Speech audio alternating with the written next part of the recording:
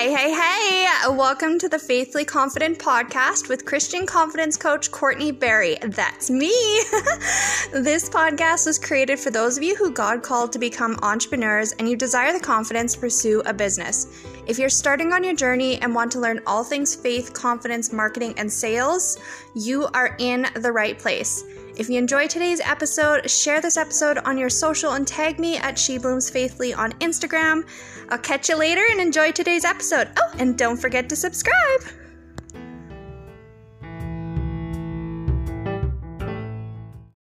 All right, so for the week before we get started with our podcast episode, I just wanted to take a quick moment just to acknowledge the reviews that are coming in from you wonderful listeners. I'm so grateful. I'm so happy to have you guys here and leaving reviews so that more people can find the podcast and enjoy it and know what it's all about, and you get the gist of it. Anyway, so for this week, we had a review come in from Melody, who runs the Abundant Mom Life podcast, and she gave it 5 stars for being a Christ-led confidence and business podcast. So what she said about the podcast in her review was, what a wonderful podcast with great tips and encouragement for women starting off on their entrepreneurial journey with the goal of a kingdom-minded, purpose-led business.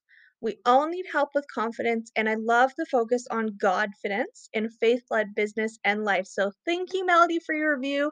I greatly appreciate you. You are amazing for leaving that. And for those of you that want to leave a review and you're not sure quite how, you can go to shebloomsfaithfully.com/review podcast. Review podcast, or is it podcast review? Let me just quickly check that. Review podcast. So we're doing this messy today, guys.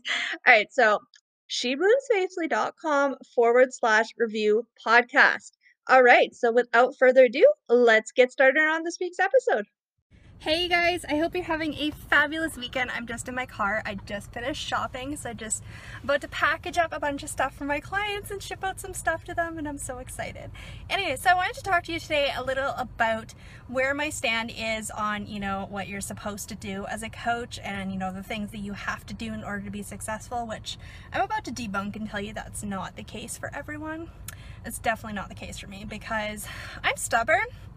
I don't like, if there's an easier way, I'm gonna do it. I mean, I have done so many different things different than other coaches. Like, I stopped doing discovery calls and I still sign clients. I started doing paid calls, I still sign clients. I signed clients when I didn't even have a website, I didn't have a sales page. Like, you just need to do you. Like, you do you. You do what works for you. You follow your heart and what makes sense to you. Nothing has to be perfect. Be messy. Be a messy entrepreneur. Do it now when it's not ready. Just to say, I've done it. I've done the work.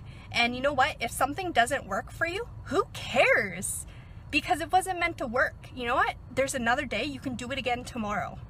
If it doesn't work, good. Do it again tomorrow. It doesn't work tomorrow, good. Do it again the following day. I want you to know that it's not going to work the first time. What you do the first time may not work for you because you were following what you felt you had to do. You did not listen to God. You did not follow your heart.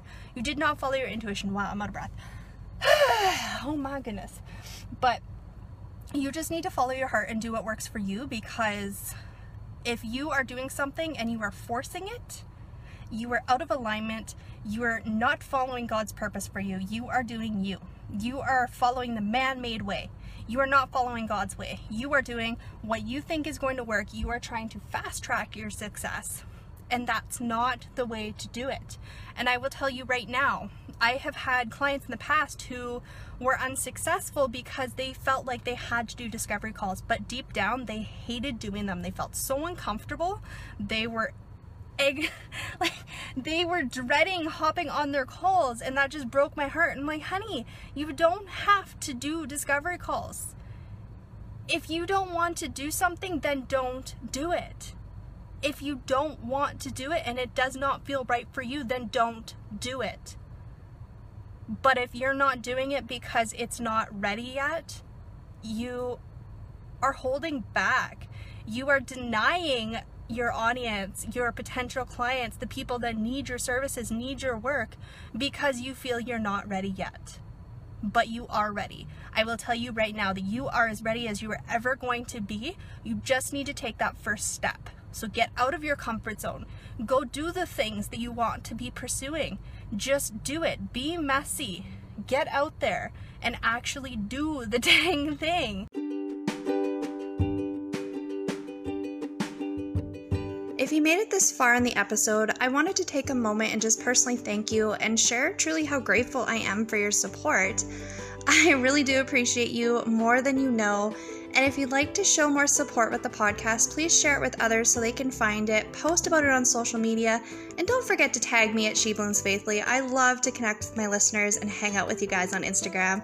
It would also mean a lot to me if you took a moment and left a 5-star review and rating. Thanks again, and I will see you next week.